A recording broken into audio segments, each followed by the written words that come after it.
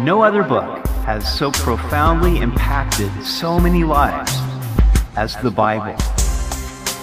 Welcome to Simply the Bible, the Through the Bible teaching program of Pastor Daryl Zachman of Calvary Chapel, Treasure Valley. Today we see where Nehemiah asks King Artaxerxes for permission to go and rebuild the walls of Jerusalem. It's the start of a great adventure. We hope you'll join us as Pastor Daryl continues in Nehemiah chapter 2 on Simply the Bible. There is simply no way to make a difference and right wrongs unless you are willing to roll up your sleeves and get involved. Effective leaders are proactive leaders. That is, they anticipate future problems, needs, as well as opportunities, and prepare for them. That describes Nehemiah. Now, Nehemiah had been a cupbearer to King Artaxerxes of Persia when he got news from his brother about the status of Jerusalem. The people were demoralized, the walls were broken down, and the gates were burned with fire, and Nehemiah was cut to his soul. He wept, and he prayed, and he fasted, that God would give him an opportunity and favor with the king, that he could do something about this terrible problem in Jerusalem. And so that's what he did for the next 4 months. We pick it up in Nehemiah chapter 2. It came to pass in the month of Nisan, that is in the March-April time, in the 20th year of King Artaxerxes, when wine was before him, that I took the wine and gave it to the king. Now I had never been sad in his presence before. Therefore the king said to me, "Why is your face sad, since you're not sick? This is nothing but sorrow of heart." So I became dreadfully afraid. And I said to the king, "May the king live forever. Why should my face not be sad when the city, the place of my father's tombs, lies waste, and its gates are burned with fire?" So we see here Nehemiah doing what he did. He was the cupbearer, meaning that he would taste the wine and the food, make sure it wasn't poisonous, and he's doing his duty, and suddenly the king notices, "Man, you don't look so good. You look sad. What's going on here?" And immediately, Nehemiah was dreadfully afraid. You see, the idea here is that you didn't show up in front of the king with a sad face. I guess they wanted people that were, part of the Optimist Club or something, because they didn't want anybody discouraging the king. And so the king said to me, "Well, what do you request?" So I prayed to the God of heaven, and I said to the king, "If it pleases the king, and if your servant has found favor in your sight, I ask that you send me to Judah, to the city of my father's tombs, that I may rebuild it." Then the king said to me, the queen also sitting beside him, "How long will your journey be? And when will you return?" So it pleased the king to send me, and I set a time. Now, I believe that Nehemiah, during this 4-month period, not only was praying to the Lord that God would give him an opportunity, but he was also planning, okay, if God does give me an opportunity, then what am I going to say? What am I going to request? What am I going to need? How is this all going to work out? And so he was planning. This is what I love about Nehemiah. I think he's a great example of a leader because he was intensely spiritual. He was thoroughly practical. And he was perfectly natural. And I think those are great traits to have. And so he was waiting for that divine opportunity. And some people, they don't wait. They just are like the bull in the china closet. They're going to have their way no matter what. But, I have found it's really wise to pray and then wait on the Lord for God's opportunities when he opens the door. And Nehemiah knew this was it. So when he's asked by the king, "Well, what do you need? What do you request?" Then he prayed to the God of heaven. Now, it wasn't like he dismissed himself and went into the closet and prayed. He's just standing on his feet in front of the king and just says, "Lord, help me," It just thinking it probably. Show me what to say here. And my son likes to call that a flare prayer. Nehemiah understood. He said, "If it pleases the king, if I found favor in your sight, then this is what I asked for, that you'd send me to Judah." I believe that Nehemiah recognized that, maybe I am here in front of the king for such a time as this, that this is God's calling. He wants me to do this, and I'm available, so let's go.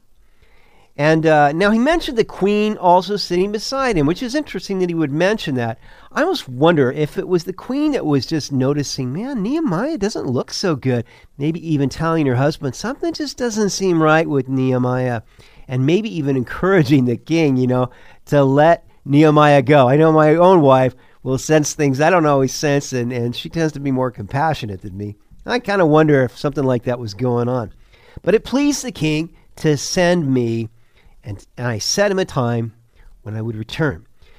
Furthermore, I said to the king, if it pleases the king, let letters be given to me for the governors of the region beyond the river, that they must permit me to pass through till I come to Judah, and a letter to Asaph, the keeper of the king's forest, that he must give me timber to make beams for the gates of the citadel, which pertains to the temple, for the city wall, and for the house that I will occupy.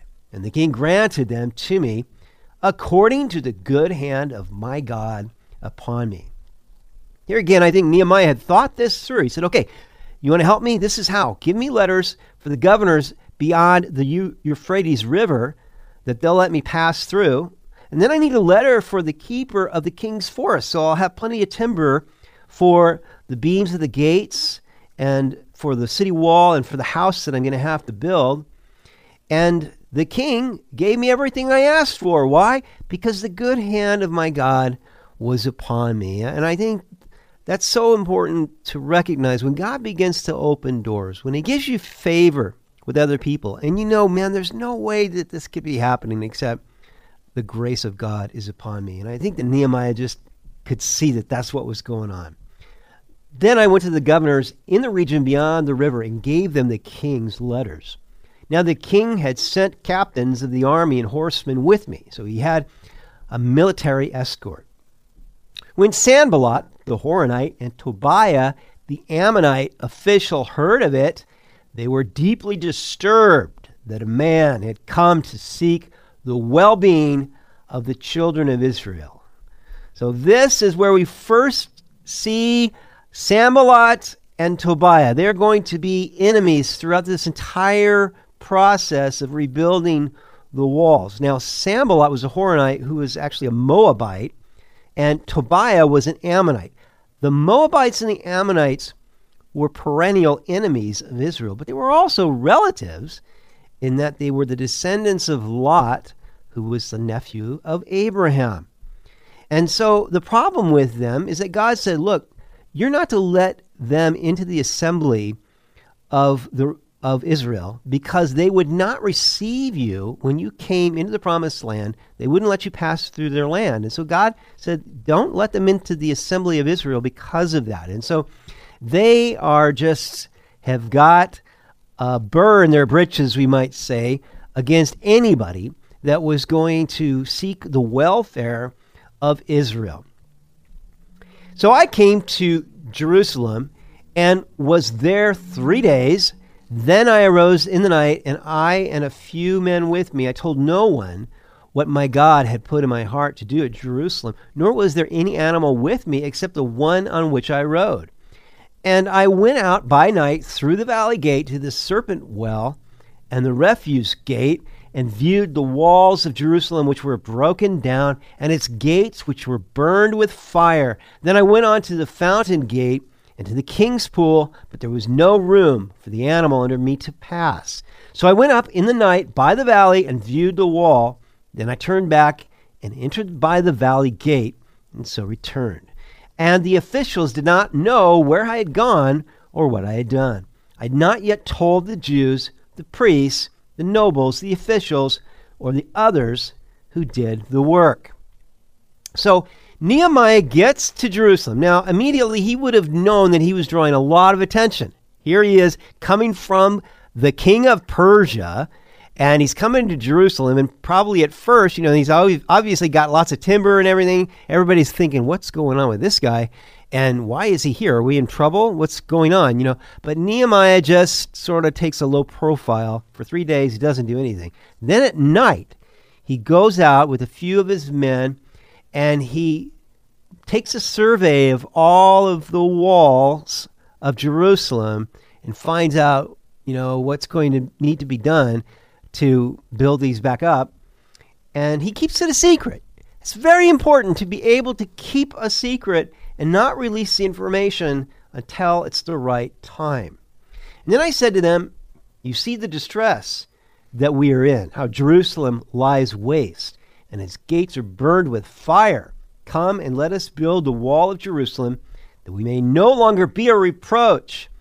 And I told them of the hand of my God, which had been good upon me, and also of the king's words that he had spoken to me.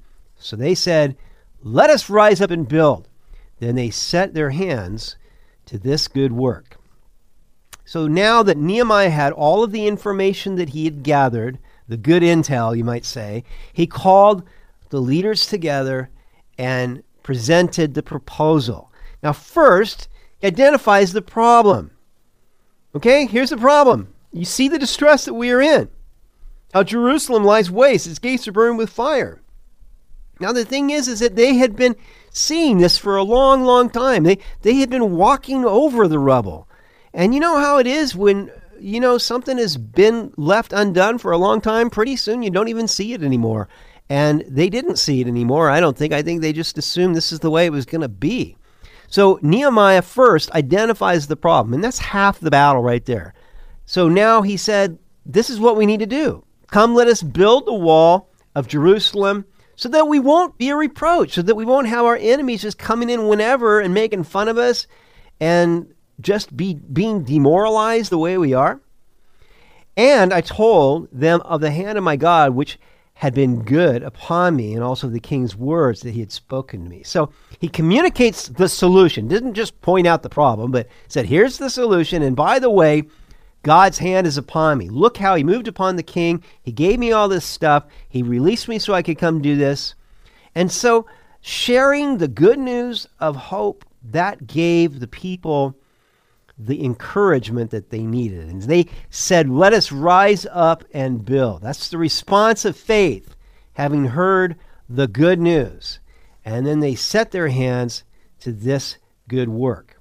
But when Sanballat, the Horonite, Tobiah the Ammonite official, and Geshem the Arab heard of it, they laughed at us and despised us and said, what is this thing that you are doing? Will you rebel against the king? Now this is so typical. First off, we see that they have a third person now, Geshem the Arab, and you see that people who are the enemies of God somehow seem to find each other. But then they try to use mockery to discourage them, and that's so often the way the enemy works. When we decide we're going to take initiative and do something for the Lord, he tries to discourage us or say, oh, well, that will never work, to try to get us to quit. So I answered them and said to them, the God of heaven himself will prosper us. Therefore, we his servants will arise and build, but you have no heritage or right or memorial in Jerusalem. So first off, Nehemiah understood that his cause was right. It was of God. God was with him. They were going to do it because God was with them. And these guys, it really was none of their business. They had no part of it. And so he just responds to them, wait and see, watch what we're going to do. You've been listening to Simply the Bible, the Through the Bible teaching program of Pastor Daryl Zachman of Calvary Chapel, Treasure Valley. For more information about our church, please visit our website at calvarytv.org.